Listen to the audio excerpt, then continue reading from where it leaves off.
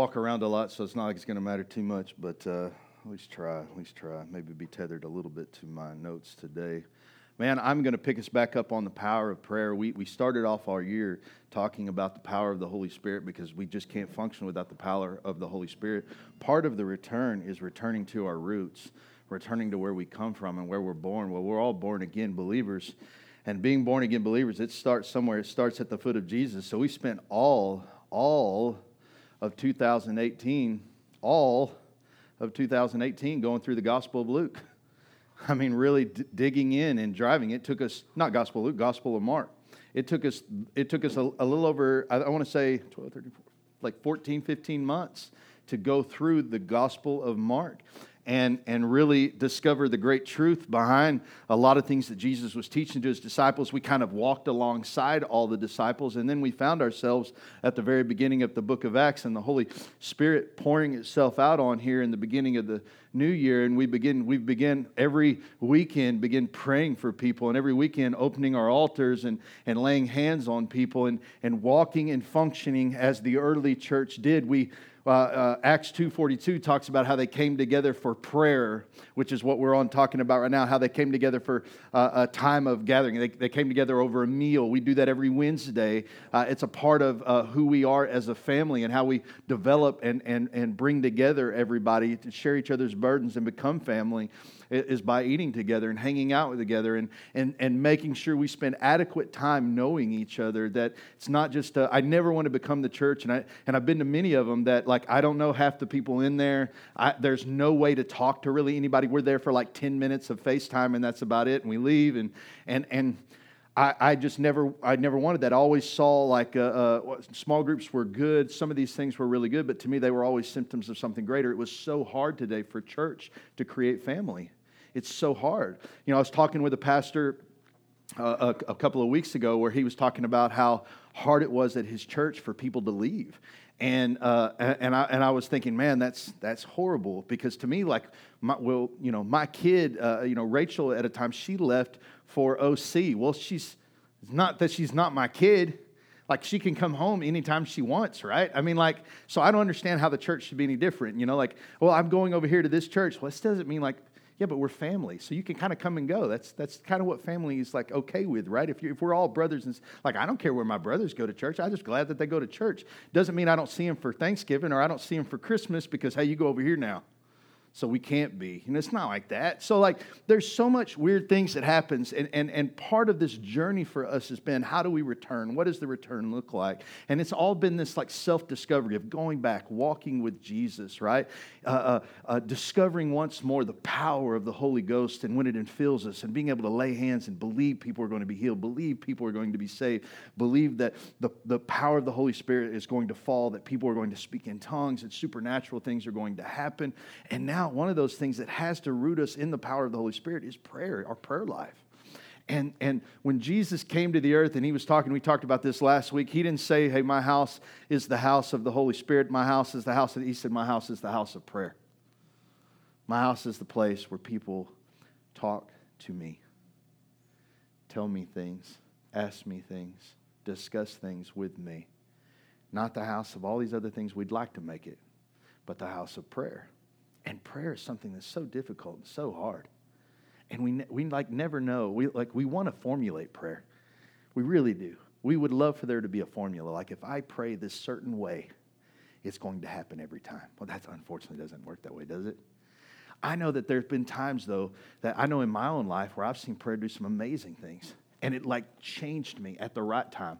I can't tell you how many times God has either not answered me or probably just said no, and I'm too stubborn to hear it. I can't tell you how many times that I've prayed and thought it was fruitless. What I can tell you, there's been some very instrumental times in my life where God answered my prayers, and it shifted me. It changed my heart. One of those moments was back in Washington State. I'm still struggling with drugs and alcohol. I just got married to Joy. I chased her all the way up there, 2,200 miles, twice. You know, you might be in love if you chase a woman 44,000 miles, you know. and chased her all the way up there. We get married. We're struggling. You know, when I was in Texas, I could make money. I had a great job. I was doing really, really well. We went up there so she could be next to her family because I love my wife and my wife loves her family. Therefore, I go wherever she wants to go. And we move up there and everything. I've got a job, but it's hard. It's not really paying the bills. So I've got a second job.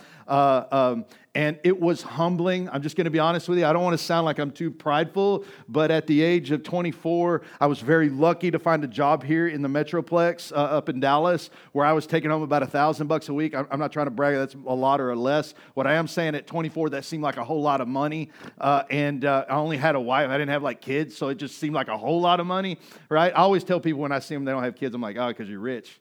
You're rich. You don't have kids. Yeah.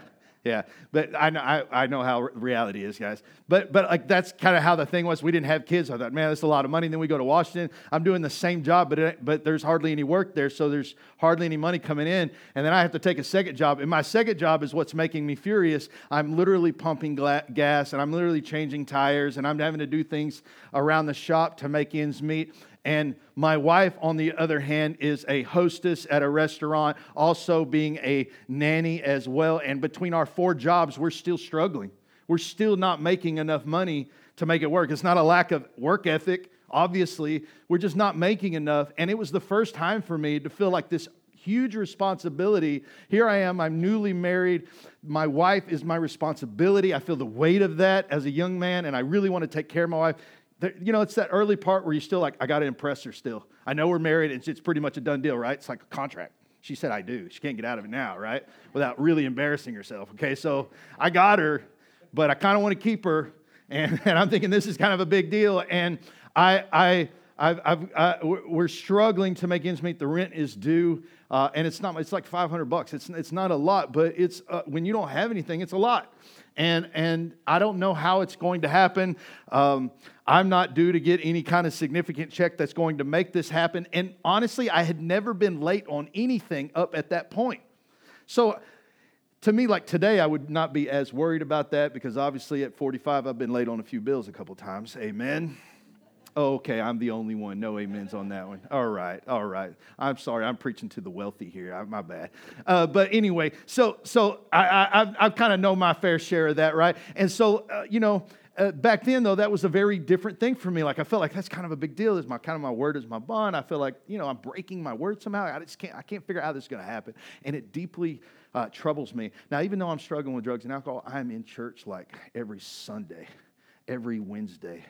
If they ask me to, like the pastor was like, hey, I need to go pray this demon out of somebody, like I am there, which I'm not sure I'm the right guy for that job at that time, but like I love Jesus, like I love Jesus and I want to be wherever God's people are, and that desires in me to be available, to be wherever he's going to be or wherever I'm asked to be when it comes to the church. And so, in the little first assembly there that we were going to, is so little tiny little thing that we got married at, and while I'm there, I have no prayer life outside of just like praying the same prayers like every, young person prays, which is usually, please get me out of this, please get me out of that, please, it's something selfish to some degree like that. Lord, I need your hands, not your face right now, right? I need the handout, God, right? Come on, God, be my welfare, right? That's literally the prayers that I prayed back in then. But I remember my record broke down. And that's what I was driving for a living, a record, and my record broke down. I had no money. How am I going to pay the rent? And the interesting thing, my brother-in-law calls me, goes, hey, I've got this call. His record was working. And he's like, hey, I'm going to Seattle. I need somebody to ride with me just for the sake of, it's a long drive, will you drive with me to Seattle? Okay, yeah, I got nothing else to do. Not making any money. Why not? Misery loves company, right? So I get in the wrecker, and we're in Toledo, Washington, and we're loading up the car. And I remember praying. As soon as he got out, it's weighing on me so hard that I'm on the edge of crying, but I don't want to show it because I'm too tough for that, So I'm in the middle of it. I'm sitting there. I'm praying, and the Lord begins to talk with me, and or at least I'm thinking he does, right? And it's just this deal where I'm praying and I'm going, Lord, I know that I'm not completely right before you. I know that I'm struggling with drugs and alcohol. I know that I'm struggling in these things. But Lord, if you'll help me this time, like I will quit. You know, and believe me, I've prayed that empty prayer a lot. I say empty because I'm not sure that was a truthful statement. What I do think is maybe at this time it was so overwhelming to me it wasn't just me now. It was me and Joy. And feeling this pressure, Lord, this is not just about me, this is about us now. And I feel this weight and this responsibility, Lord. So I need help, God. And I remember crying and literally being as sincere as I could be. And it's just a little quiet prayer like, Lord, I need help here. I need an answer. I need you to help me here. And if you can help me in some way, I promise you that I'll get right. And I remember my brother-in-law getting in like right in the middle of that, just ruining that whole like really nice, precious moment with the Lord. Like, hey, what are you doing? Oh, man, I'm in here crying, dude. Thank you. You know, I mean, it's never perfect, right? It's just never perfect. It's never how you want it to be.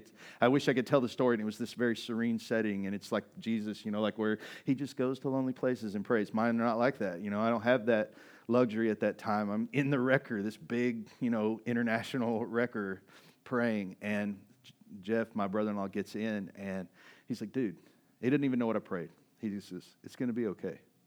It's going to be okay. God is good. It'll be all right. And I'm like, yeah, of course, yeah, man. Yeah, it's all good. It's all good. And had something in my eye, you know. And we're driving out of town, and there's a hill that goes way up. And as we're coming up the hill, he goes, did you see that car? And I'm like, yeah, I saw the car. What? That's, you know. He goes, man, I think I might know who that is. And so he turns around and he follows it back. He goes right to our shop, right, where we're both driving wreckers out of. And it was AAA coming to give us bonus checks because we had done so well over the past few months. They were coming to give us a bonus check, and I received just a little bit more than I needed to pay the rent. And can I tell you, I never did drugs or alcohol after that. It scared me. The guy drove all the way from Seattle, so he'd been driving for 3 hours. I hadn't even prayed yet, but the answer had already been given. You know how many times I prayed after that and I feel like I still have an answer? Or still God never says a word. But before I even prayed that prayer, God had already sent an answer. It changed my life. It changed my life. I hang on to those things. These are the truths in my life that I hang on to. And this is where I believe God's called us. This is why the power of prayer is so phenomenal. It doesn't just change your outcome based off your circumstances. It changes your heart. Because those were the little bitty things that God, the little butterfly effects in my life that would shift me to this position. From just the 20-year-old guy driving a wrecker trying to get off drugs and alcohol to the 40-year-old guy who's preaching and trying to build a church. It's those little things that built this man. And it's those little things that build you. There's so much to pray for. There's so much to pray for. There's so many people for us to pray for today. And I know that it can be overwhelming at times. And I see the scale of how things are. I see how the news is. I see how these things are. But I'm telling you, it can be intimidating. I know. And I also think that, man, sometimes we pray and we feel frustrated. We feel as if anything we say doesn't matter, like it's never going to make a difference. And so oftentimes we just don't pray. We feel defeated, right? And I think that's what the devil wants. I do. I think that's what the devil wants. He wants us to feel as if the things we speak to God don't matter. And that's not true. That's not true. When we look at the scriptures, we find people who are a lot in the same circumstances that we are. It's really not much different. I know we want to make it archaic or savage because it seems so long ago. I mean, they didn't have cell phones, Pastor Jim. Hey, listen, with all their technology, we're not too much different. And I think that should be a great revelation to us and a sign of hope, right? Because God did answer them. And I think he still answers us. And really, man, I think that God sees us. I believe God hears us. And I believe he will respond to you. And I believe he will answer to you. Amen? This is our objective, to understand this, to understand how the power of prayer works.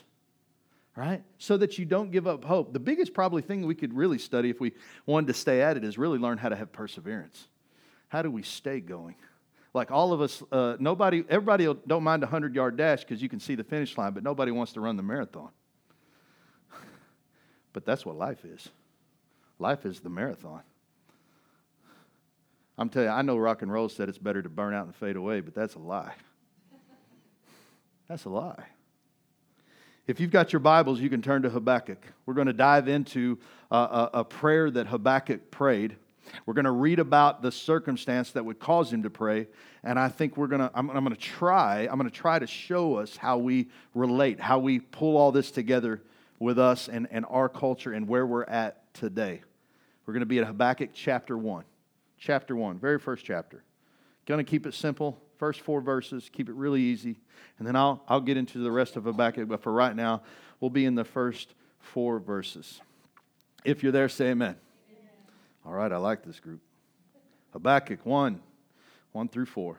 This is the message that the prophet Habakkuk received in a vision. How long, O Lord, must I call for help? But you do not listen. Violence is everywhere. I cry, but you do not come to save. Must I forever see these evil deeds? Why must I watch all this misery? Wherever I look, I see destruction and violence. I am surrounded by people who love to argue and fight. The law has become paralyzed, and there's no justice in the courts. The wicked far outnumber the righteous, so that justice has become perverted. Now let's pray real quick for God to sow that seed into us. Lord, right now, this is the very beginning now of your word that we read, Father, the things that you want us to glean from it, God. Father, I pray that you would open our eyes and our hearts today, that we may hear your voice through this, God, through your word, God.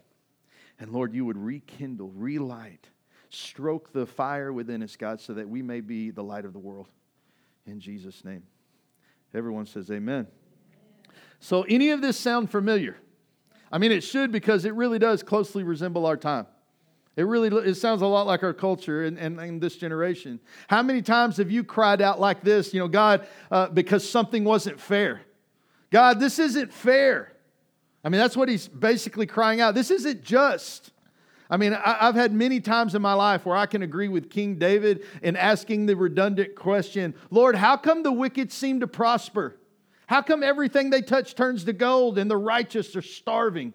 Lord, how is that? Why is that? I feel that same call that the psalmist does, right? It doesn't take any longer than a few minutes of watching the news to get a look at evil. Come on. Destruction, violence, it's all there. I mean, just if you watched it yesterday, you saw the shooting of the guy who got, he got his job. He lost his job after 15 years, so he went in there and he shot everybody that was in the room that fired him.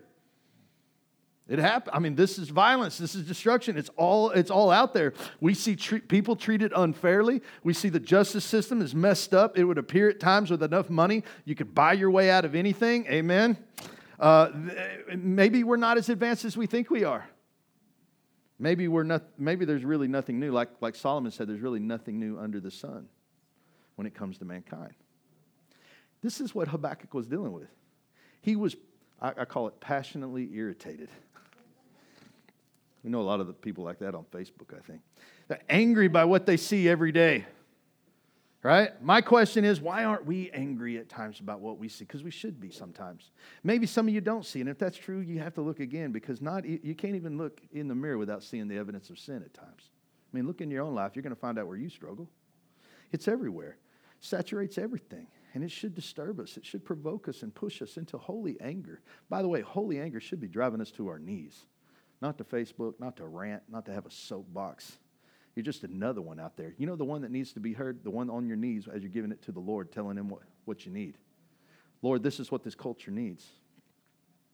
There's so much to pray for. I mean, come on. Just look at a lot of, these are just some of the things that I was jotting down, right? Things that I've looked up in the past, things that I've known that just overwhelm me.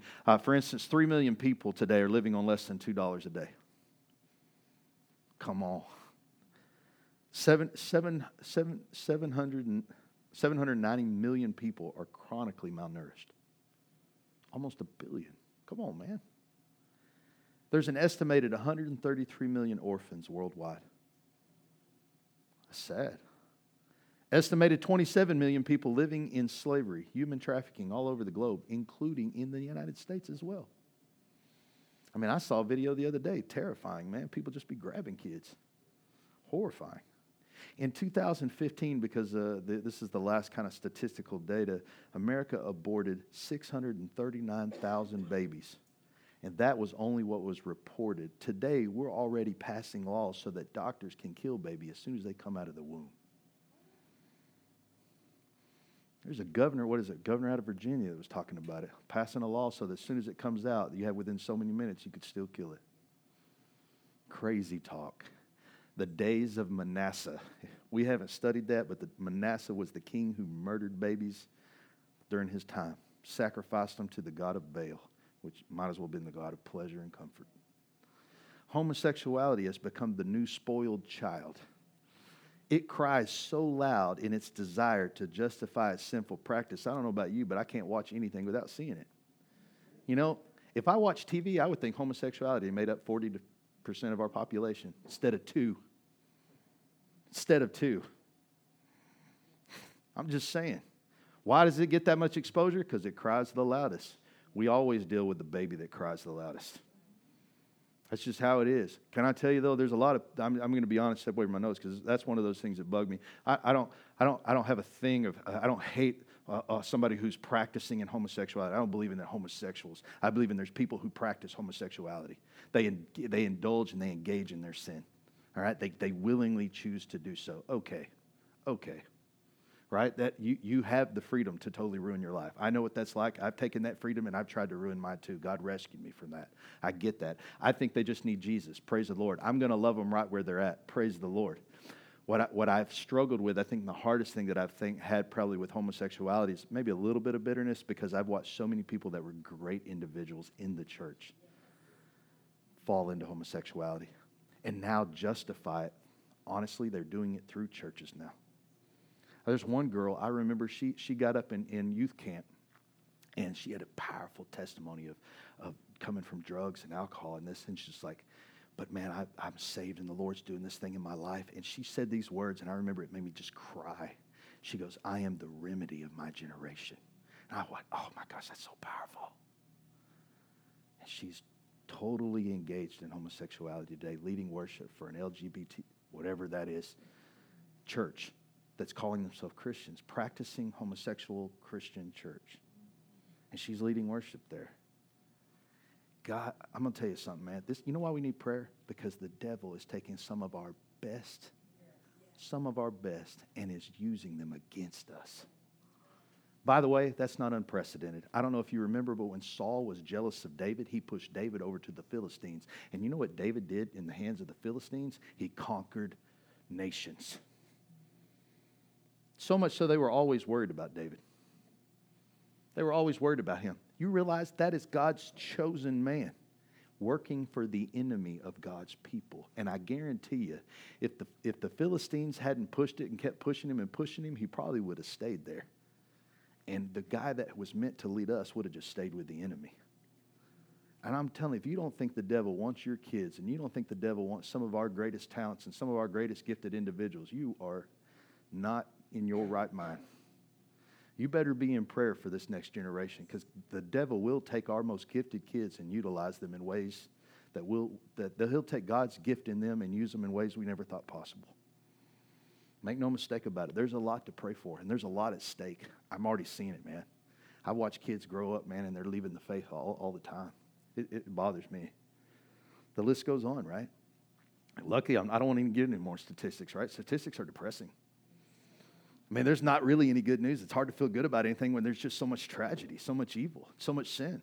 But I've got to be honest, even I struggle to believe sometimes that God's at work in all this, because I can't physically see what he's doing all the time.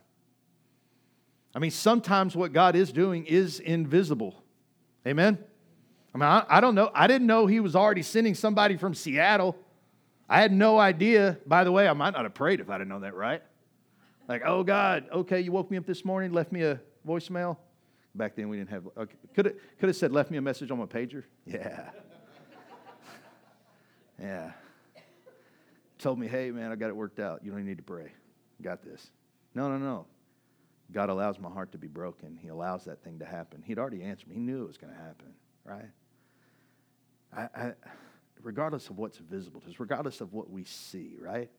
There has to be this place where faith rises up in us, right? The whole idea of having the power of the Holy Ghost within us is not that we have any any power in and of our own flesh, right? It's the power of God residing within us, doing amazing things within us, right? That power gives me hope. Hope that what? That God is at work in all of these things. So when I pray for something, God's at work. I know that God is at work. I can't see God. I don't know what He's doing, but I've had experiences with God. You have too, where you know that God is at work. You don't know what He's doing. You don't know how He's going to do it. You don't know if He's going to do it the way you want it. But what you have learned to do is trust Him that God is who He says He is. He will do what He says He's going to do. Amen? You do know this, right? So this is what makes us different than the rest of the world. So you don't have to go to work bitter and angry and mad about your circumstance or when your situation isn't the most pleasant and you're waiting on God to do something, because you know why? You have hope. Hope in something greater than you. It's out of your hands. You can't get it all done, but that's okay. You have a God who can. And so your hope is what allows you to walk in the world with a smile when everybody else is frowning. They don't have that same hope. Right? By the way, if all they ever see us walking around is in doubt and in bitterness and in angry and everything else, why do they want to come to that church? I don't want to go to that church. I've met a few of those churches. Misery does love company, though, so some of those are packed. God is our hope. That's what makes us different in our culture. So what are we going to do? We pray, man. Because when we pray, we have what? Expectations. That's right. Because we serve a God who answers us sometimes before we can even understand or see what's happening. Habakkuk 1:5. Look at the next verse. The Lord replied, "Look around at the nations. Look and be amazed, for I am doing something in your own day, something you wouldn't believe even if someone told you about it." So God, let's break it down real easy. God says to Habakkuk, look around. I am doing something. Habakkuk can't see it though, because what God is doing is beyond him. It's beyond his imagination. It's beyond his reasoning. It's beyond his thinking. And I'm pretty sure if you read the rest of the book, he's not going to like it. All right?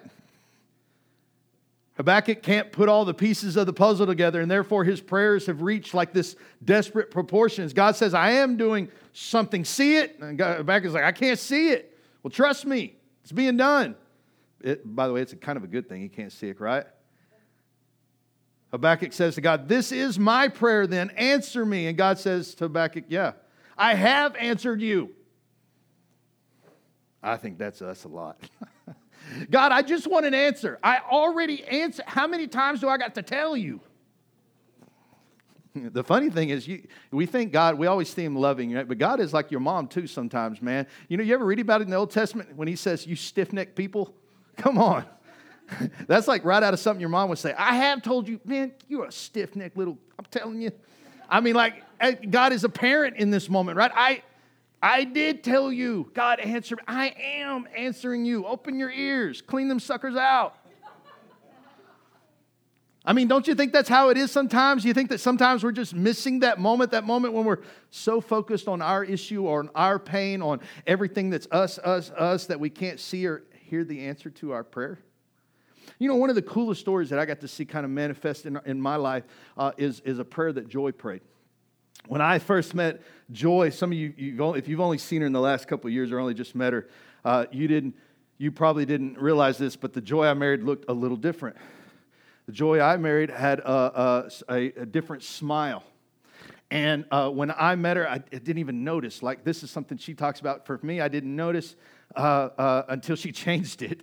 But I always, like, when we first got married, I'm attracted to her. Everything's been great. But one of the things she was consistent about is, like, I've never liked my smile. I've always had this tooth out of place, and I've never thought my smile. And she would eat always, like, covering up her mouth, and she would always want to be like this, the way she talked and everything. And I just thought it was cute. I didn't pay attention to any of that kind of thing. And she had told me early on, even when we were first married, 23 years ago, it's like, man, one day, I want you to make enough money where I can get braces, and I was like, what do you need braces for?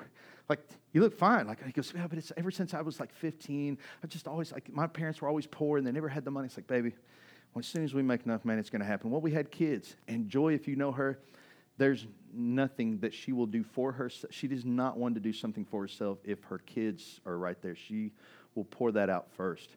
And that's where her mindset is. You have to almost make, the only thing that I think could make her shift is if we offered her the beach as some kind of thing. Then she'd be like, okay, the heck with my kids, I'm going to the beach.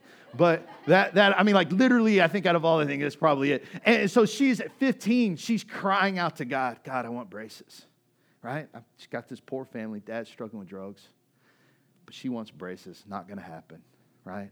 So she grows up with this conscience of that she's never going to be, really pretty because she has this mouth that she has to cover up all the time and laughs and giggles and everything else. And this is her life, right? And we get older and years go by and, man, I don't want to say we forget about it. It comes up off, here and there, but not like a lot. Yeah, one day we're going to get to it, baby. It's going to happen. It's going to, but kids happen, and she's dogmatic. We're going to put our money at this here, and then ministry happens, and all of a sudden we're here, and it just is what it is. Life goes on, right?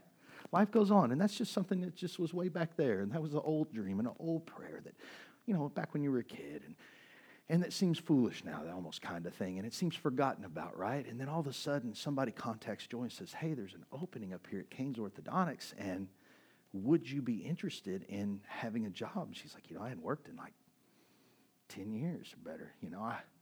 I don't know. I've been a stay-at-home mom this whole time. Yeah. And then she goes, well, you get free braces. So she goes and talks to him, right? And they hire her. She's been there over 5 years now. And so the smile you see today is she got free braces. And God, there was this time where probably that first year she was in braces. And I remember when she first got them off, she just cried. She prayed a prayer when she was 15, had to wait till her mid-30s to see it answered. And not only did God give her braces, but God paid for it. And then he paid for our kids to have braces because our kids get braces for free there too. And then she gets to give that smile to everybody else now. And she knows what it's like to want that smile. So here she is, all forgotten. That was a prayer when I was a kid. It seemed like such a selfish prayer to her. But God didn't forget it. God stashed it away and said, oh, you just don't understand, Joy. I've got to move some things on the chessboard here. You got to realize there's some other things that have to happen first for me to open that door for you. And when I open that door for you, it's going to be the right time. Right? And that's a long wait. You know that like Abraham and Sarah, they waited a long time to have a child. But God honored his promise. Joy prayed that at such a young age where she barely knew the Lord at all. And she chalked it up as that was either a selfish prayer or God said no. But God never said no. God actually said yes. And God he took his time on getting it done. And listen, because it was the right time. Her heart was in a place where she could see God from a big scale. She had this revelation where God had heard me all those years ago. Which made her look at her life and go, you realize now that means like maybe every prayer I prayed is just a matter of timing for God. And it's a matter of when, not if. It's powerful. That's powerful to experience. It didn't have that's not my prayer being answered at 15. That's watching Joy's life. That's watching it from someone else. And can I tell you, it's inspiring. It's truly inspiring. It makes me think that any prayer that I pray is never a wasted prayer. It's just a matter of time. Powerful, man. That's what walks us in hope. That's why I can be happy when it seems like everything's dreadful. That's why I can offer hope when it seems there is none. Why? Because I know my God is good. My God is big. My God walks through decades like they're days. Powerful. God hears every prayer you pray. Even the prayers you're sending up now, God hears them. Joy prayed for braces at a young age, and she held out for years. And she didn't forget. When it came time to get them, she remembered the prayer, right? And through her obedience to follow the call that God had on her life, he answered that prayer. Powerful. God was telling Joy, see, I have answered your prayer. Right? You don't see it yet. Sound familiar to Habakkuk? You don't see it yet, Joy. But I've already set things up in motion to make it happen. Yeah, you can't see what I'm doing. I don't make all things visible to you. You might not want to know, right? Hello, Joseph. Oh, yeah, all my brothers are going to bow down. Yeah, bro, but you know what? As God, I'm going to just unveil my plan, Joseph. Here's what I need to happen first so we can get all your brothers to bow down and this to happen. I just need you to get thrown into slavery and make you feel like all your brothers abandon you and hate you. And then we need you to be accused of rape as a slave. And you need to sit in the dungeon and wonder if you're ever going to come out of that again. And then I'm going to do a miracle. How many of you are like, I'm totally in, God? I'm down with that. Can't wait to be accused of rape. Okay. Right? No, God doesn't share everything. He doesn't share all the heartache. Listen, it wasn't easy to get to Marble Falls. It wasn't easy to get to this place. There were a lot of crazy things that happened in our life along the way that challenged us. Are we really called? Because, man, do we really want to jump into ministry? Do we really want everything that comes with that? You know how hard it is? I'm going to tell you, if you talk to pastors and you talk to other ministers, one thing they'll tell you, if you don't have a strong marriage, you better not get in ministry because it'll destroy you. It'll destroy. Do we really want to jump in on this? Are we really ready for all of this? But as we were obedient, as we continue to pray and begin to put our trust in the Lord we begin to see how big God really is. And can I tell you, I don't just like live vicariously through the prayers of joy. I do it through yours too. When God does something great for you, you know what I do? I chalk it up as a victory to heaven. I get happy. I recall on some of the testimonies you have, right? As in a way to overcome the things or obstacles in my life. By the way, do you remember how Revelation states they overcame him by the blood of the Lamb and what? The power of what? The testimony. Right? And you got more than one. It's more than just how you got saved. It's how God answered your prayer at 15. And you knew God, the invisible God that nobody can see, is real because you prayed that prayer. You know that it came to pass. You were in that record, crying your eyes out, telling God, getting real. And God had already sent an answer 3 hours before. Those are your testimonies. Those are the things you live by. You live by those times where you know that the invisible God, nobody can see, that all question is real. You now see Him. Physically see Him, and you see His handwork. You see what He can do. Now let's look back. I want to look back and come back. Turn to chapter 3. Chapter 3. We're going to look back and see the result of Habakkuk witnessing the answer to his prayer. Verse 1 and 2. Chapter 3, verse 1 and 2.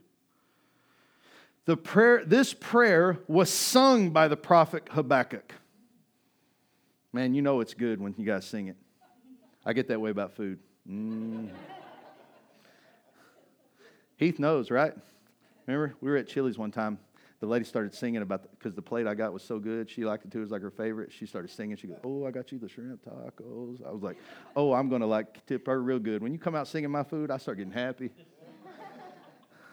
This prayer was sung by the prophet Habakkuk. "I have heard all about you, Lord. I'm filled with awe by your amazing works. In this time of our deep need, help us again as you did in years gone by. And in your anger, remember your mercy." You see, this is what happens when our faith begins to reach inside what is spiritual. When our faith is exercised and used in believing that God is who He says He is, we begin to sing. We begin to praise God. Amen. Habakkuk reveals that he is filled with awe at what God has done. Like, I didn't see it before. I'm sorry I questioned it at all, but now I do. Right? And the very first step in getting through any difficult situation is first remembering what God has done in the past. What has God done for you? Only you know that. That's your story. How has God answered your prayer? See, joy, I just told you how we remind ourselves, right? You get to hear my stories. I try to bring them up so you can hear how my life is lived, right? You've heard my stories. Shekinah glories falling down in church. I've seen some crazy things. I've seen people get healed. I've seen these are things that I hang on to. I remind myself, I've seen these things. These aren't fake. These aren't false. I think one of the most bizarrest things that I ever had to learn in life is, and early on in ministry, is how little I have to do with anything when it comes to the power of God. When I first started preaching, I remember Joy's grandfather. He gets me up there on the pulpit and I'm preaching, and it's the worst sermons that you can ever hear, and they're horrible, horrible. It was like, hey, let's put a bonfire up on the stage because everybody loves staring at fire. That's literally how it was, because I was on fire. I was ready to preach the rafters down. And I just, it's kind of like a football team. You just kind of yell the name a lot. So I just knew if I yelled Jesus enough, I'm going to get some amens. Right? Jesus on the cross, amen. Yeah. It's horrible. Yeah, it's not good preaching. But you just say stuff, and it I don't know what I'm doing. I just know that I love Jesus, and that's how it was. And I remember when he's like, "Yeah, you need to let's lay hands on people." I'm like, okay. I mean, I'm this guy who didn't even come from church, and now you're pressing me into the Pentecostal realm. I'm just getting used to this. Let's not paint me up and put me out on the football thing yet, where I'm like the painted guy up. Yeah, I'm like still in the Baptist row, right? I'm not fully in the Pentecostal row, but I'm working on it. But he's like, no, you need to get in there. And I'm like, I don't know what to do. Like, how do I know? He's like, it'll be God. It won't be you. Get over yourself. And I'm like, okay. And I remember these people came up, and I remember laying hands, and I'm like, okay. And this person fell down. I'm like, I didn't even feel anything. I'm not sure how I did that. And I would ask him later. He's like, because you did it. You didn't do that. That was the Lord. I pray for this other person, and they start speaking in tongues, and I pray for this other person, and all these things are happening. I remember thinking, okay, that was cool, but I have no idea. I've never felt more empty and more void in my life. I didn't feel anything. If anything, I think I laid hands on them as a skeptic. I'm not sure I'm doing anything. I'm doing what I'm told to do. I'm new here. I'm new. I'm just trying to lay hands on you. And what's neat is here's what the Lord began to work with me on some things. This one lady I prayed for who was new in the church, she came back, and within the following week, one of her testimonies was, I'd had a birth defect, and I've been on this medication my entire life. But as you prayed for me, I felt the power of the Holy Spirit come upon me, and I went to the doctor, and the doctor said, I don't know what happened, but you don't need this medication anymore. And God wrecked me. I didn't do anything. I didn't feel anything.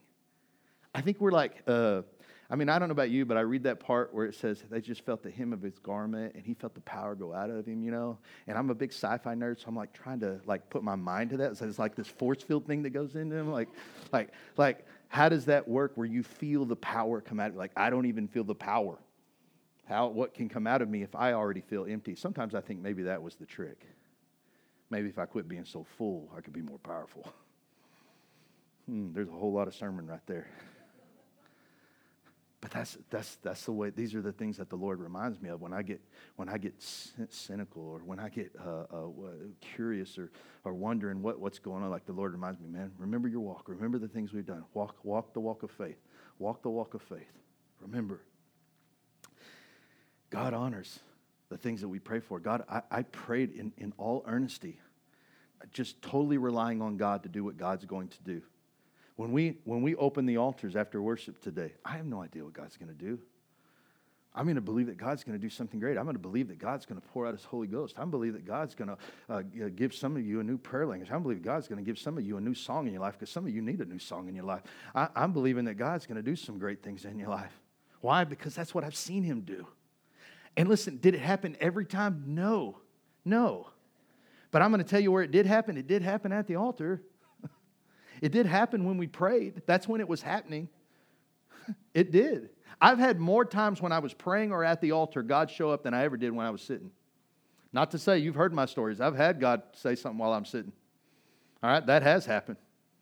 But I'm going to tell you, more things have happened in the altar than not. Mainly because that's usually the place I come, because I have to admit that I don't know anything and that I am empty. Lord, for all the knowledge I have, I find out that the more I know, the less I know. I think the greatest truth I've ever heard today that still stands and resonates with me is anytime I talk to an older generation, when I say older, I mean 80s and so forth, 90s, and I talk to this generation that come from a long time ago, this is the one thing they will all say to me. I would what's the greatest truth that's carried you through the entire time? They'll say, man, that Jesus loves me, this I know, for the Bible tells me so.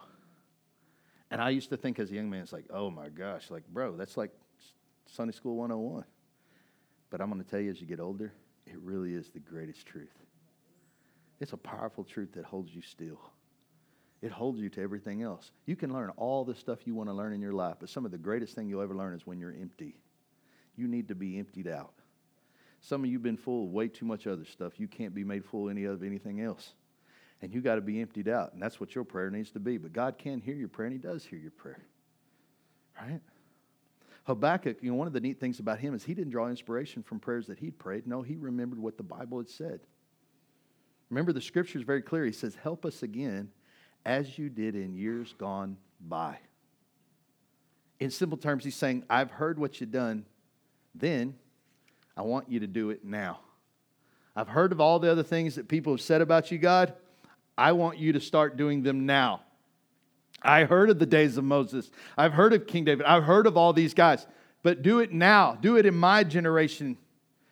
How many of you would say the same, right? How many of you would love to see a move of God in your generation? Right? Like what he says, like that's never been seen before. To quote another preacher that I think really captures this, he says, this prayer, talking about Habakkuk, is one of the most remarkably beautiful poetic passages in all the scriptures. Read it and see how the prophet is doing nothing more or less than going back and remembering what God has done in the past. This is what convinces Habakkuk that God can be trusted. He rests upon events that have already occurred, events which cannot be questioned or taken away or shaken in any way. The great fact that God has already moved in human history. And this is where faith must rest. We do not live by blind faith. We live with a God who has acted physically in time and space, who has done something, who has indelibly, recorded His will in the progress of human events. There's no doubting who God is. No doubt. This is just true. This is what we have to remind ourselves as we approach the prayer closet. When we get ready to come to the altar, we don't approach God, will He? No, God will. Oh, is it going to be in your time? Well, I don't know. But we don't come to the altar thinking God won't. That's foolishness. Listen, we might struggle. We might worry about how to interpret something God might tell us, but God is going to talk with us. God is going to answer us. You might not like the answer. You might not like the silence sometimes. Sometimes silence is an answer. You know, I've said this in here a lot because I love my mentor, Merle Adams. He's passed away for 5 years now, and I'll never forget the simplest thing to me that Merle would say. Merle tells me the story how he's praying in his car on the way home, and it's a really silly story because he's like, I'm praying in my car on the way home, and everything is so tough, and it's so hard. You know, I'm having this rough day, and I'm like, Lord, you know, I'm trying to make this decision in my life, and I really need an answer, God. And I'm just praying so hard in my car on the way home, and he goes, and he's like climactic. He's building it up for me, and I'm like, and I go, well, what did he say? And Merle goes, he didn't say anything. And I'm, in the meantime, as the guy who's being mentored, I'm going, that's a dumb story. Merle goes, I think God is sometimes silenced because I think those are just moments where He's teaching us that we're supposed to lean on Him. Not everything's about having answers. Sometimes it's just about God saying, I just need you to learn to lean on me. That when times are tough, I'm the person you come to. You know, I'm the person you come to. You know, when times are things with me, when I've seen our family go through something, I don't go to my wife. I go to the Lord. The Lord is my source. I lean on the Lord. I don't put that pressure on her. What can she do? You know, I put it all on the Lord. Joy does the same thing for me. No point with me. If I'm not physically able to do it, then it goes to the Lord. That's how it works. That's how it works, right? God teaches us this through prayer. He teaches us how to rely on Him, even when there's no answers. We still rely. We still believe God's going to do something. Just because He didn't answer me now doesn't mean it's not going to happen. I'm going to tell you, don't give up your dreams. Look at Joy. At 15, she had a dream. It came to pass. It took a lot of time in her life. She forgot about it, I almost think, you know. But as soon as that was said to her, it's like that thought just brought it all back. She was 15 again. I mean, just crazy, right? We have to remind ourselves who God is, how big He is, how merciful He is, how great He is, right? And I love the intimacy with which Habakkuk prays. He isn't speaking to the air, something to invisible. Man, he directed his prayer to God in a singular fashion, like he was speaking with God face to face. Man, I've heard of you. I mean, he talked to him straight up. He talked to him like a man. Do something in our day, like call God out, you know. I don't think God's intimidated by us. I don't think you can pray a prayer, you know. I really don't. I think it took, you know, the irony in the beginning when I didn't know how to pray, I prayed it in the only way I knew how. I read a lot of the King James, so a lot of the time I prayed in King James. True story. Just these and thous, because that's the only way I thought God talked, you know, in the beginning. Turns out He does understand the King James. He can read it. Yeah. He's not a big fan of the NIV either, though. I'm just saying. But, you will learn what your prayer language is. Let's bring worship. You will learn what your prayer language is. You will learn how to talk with God based off the experiences you have with God. And here's the thing. Your experience with God is going to be different with my experience with God because God is not interested in a generic experience with Him. God is not interested in a generic relationship where, hey, we're face friends because we see each other on Sundays. And, hey, how you doing, God? Nice to see you. You need a cup or donut, coffee or donuts? It's right over here, God. And then maybe I'll talk to you before the end. And see you next Sunday. That's not how God works. God wants relationship, and each relationship is different. And how you pray and how you talk with Him will be different than how you talk with me, right? Now, the thing is about God, God is like a parent. So God does require some reverence, right?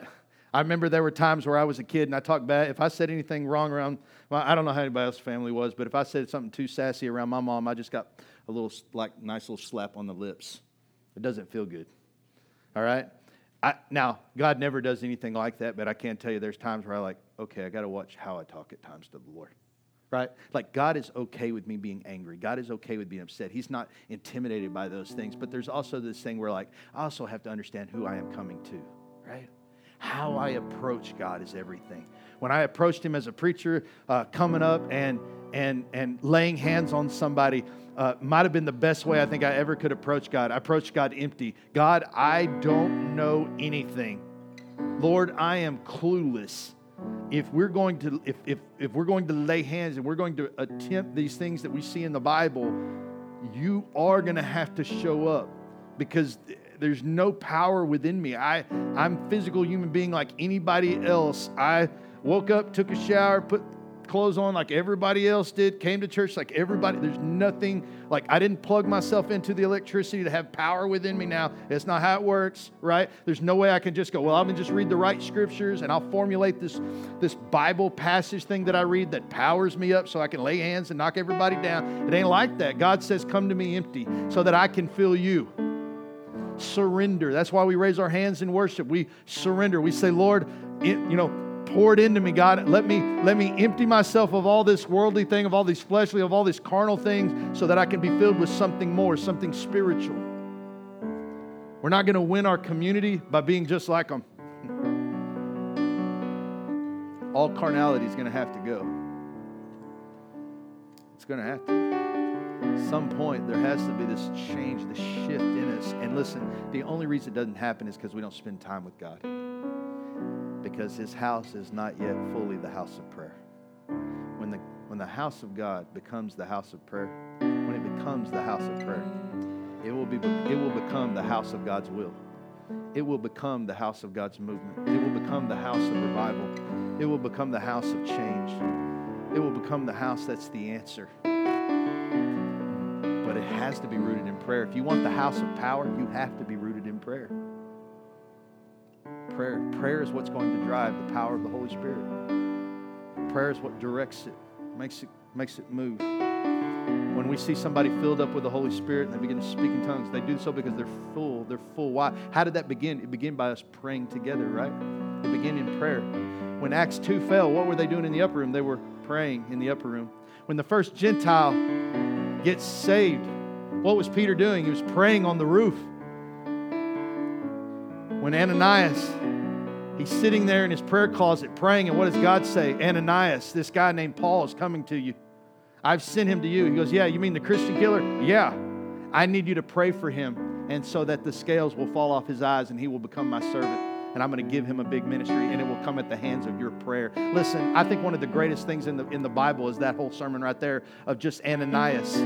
How did God know Ananias? He knew him because Ananias is a man of prayer. I sometimes think about this. Ananias, he's nowhere else in the Bible. Nowhere else. But his one time alone with God in the prayer would launch Paul's ministry, which would create 75% of the New Testament, because one guy who was not needing a ministry, that was not needing his name be known, right, was just simply praying. He was in the right place at the right time.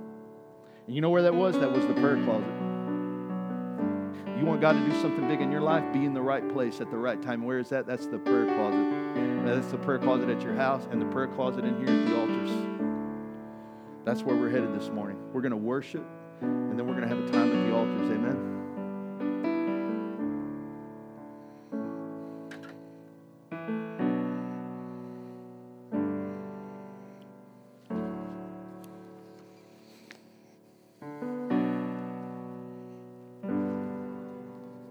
You guys will stand with me this morning. Let's get ready to worship.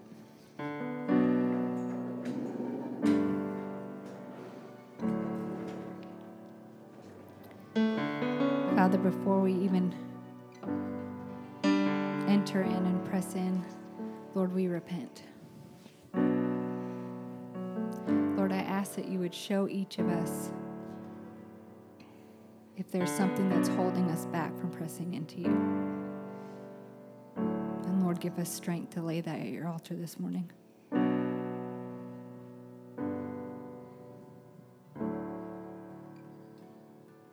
Jesus, you are so good.